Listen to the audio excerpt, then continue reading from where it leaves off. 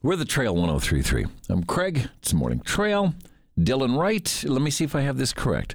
Tour Communications Associate Volunteer Coordinator. That's right. I assumed it was. I took it right off the website, so I assumed that was.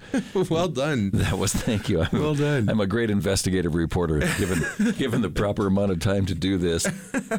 How long have you been with MCT? Oh, I actually began by touring with MCT starting in May of 2000. Wow. Yeah. That's a long time ago now. Oh, well, thanks. Yeah. I feel it. No, I mean, it's one of those things where 2000, a guy my age, it's like, oh, that wasn't that long ago. And then I'm like, that's pretty easy math. That was 19 years ago. Yeah, absolutely. How did you first get connected to MCT? Well, so MCT's a touring organization, Right. touring community or children's theater, and what that is they have two professional actor directors that travel around in a big red Ford F-150. No longer the little red trucks now. Well, it's a big no, truck? yeah. Back when I toured, they were little Rangers, right? Yeah, right, So I it was a remember little that. red truck. Yeah, yeah. But yeah, now they're F-150s, a little bit bigger. So they travel around, and they pull into town, and then they hold auditions in a town, and they cast up to about 64 kids in the show and work with them all week long, and then put on an hour-long musical at the end of the week with the kids, like Sleeping Beauty or Red Riding Hood, and then something, a title that most people are familiar with. And then, so the way I got involved is that we go to auditions all across the country, and one of the bigger auditions is the Southeastern Theater Conference, where you'll see 1,000 actors in the span of 4 days, and I was one of those 1,000 actors, and MCT was one of the 100 different companies that was there auditioning people. Wow. So that's how I quite got a connected. gathering. And we think of Southeastern Conference in football terms, right?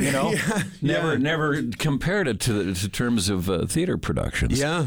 So, absolutely. what did I go see a couple weeks ago? And a young friend of mine, she is 10, was in a production over at Lewis and Clark.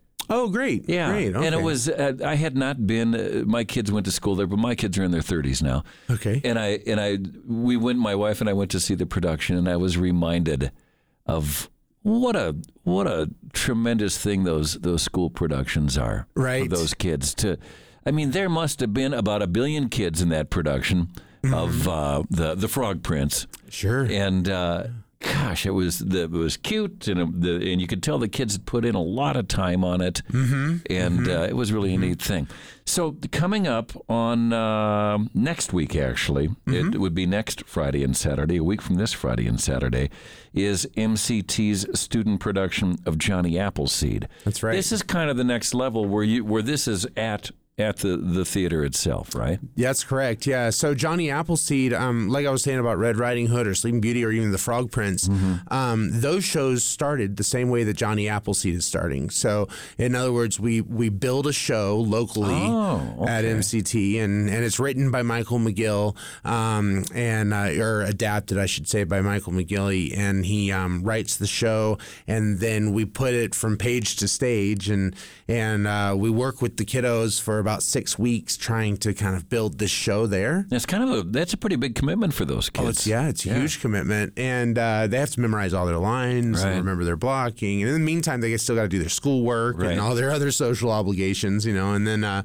so at the end of the 6 weeks, they put on the show, and then what we'll do is we'll take the show that we just did and kind of fine tune it, and then we'll do it in one of the schools, like what you saw with Frog Prince. Right. And we'll go from 6 weeks down to a week, and we'll kind of clean it up there. And then if that one's successful, then we'll take it from the school here locally, and we'll send it out on the road, and it'll go across the country for a few months. Okay. And then if that's successful, then we'll build about 4 of them and do them all over the world. It's from the days of what is the gentleman's name that started MCT when he came through town? Jim Karen. And those stories of him coming through in his a Volkswagen bus breaking down or something, and right. Going from there to that. That's amazing. That's right. So Friday and Saturday of next week, how many kids are in this show? About 54.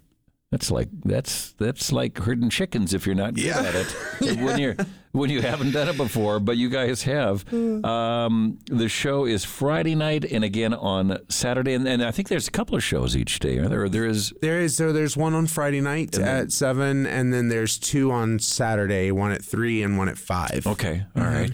How do people get involved with this? So if they'd like to come see it, they can either go to the website at mctinc.org, so mctinc.org, or they can call 728-PLAY. And that's how they can get tickets. Or they can just come to the theater and buy tickets at the box office. But they should do it soon because, there's 54 kids in the show. That's a lot of parents and grandparents and brothers and sisters and neighbors and everything else. Absolutely. Okay. And the kids have worked really hard. So it's really fun to see all the hard work they've put into it. Yeah. Yeah. This is not something that, as you said, happens overnight. No. And again, we often see these kids out there participating in sports and stuff like that, and they get great support from the families. But you get that same support, don't you, from these kids participating in these theatrical organizations? Absolutely. Yeah. Absolutely. And it levels the playing field. So we have kids from all walks of life that can come in and participate in these productions. That's a good analogy because a lot of kids, myself as a kid included, didn't feel like they were particularly either interested or skilled at sports. Right. So to give them another outlet is a tremendous thing. Yeah, thank you. We certainly enjoy it, and they remind us of what it's like to be youthful and to have some fun out there. And of course, they continue to remind me of I'm in the show with them. So, are you? What is your role?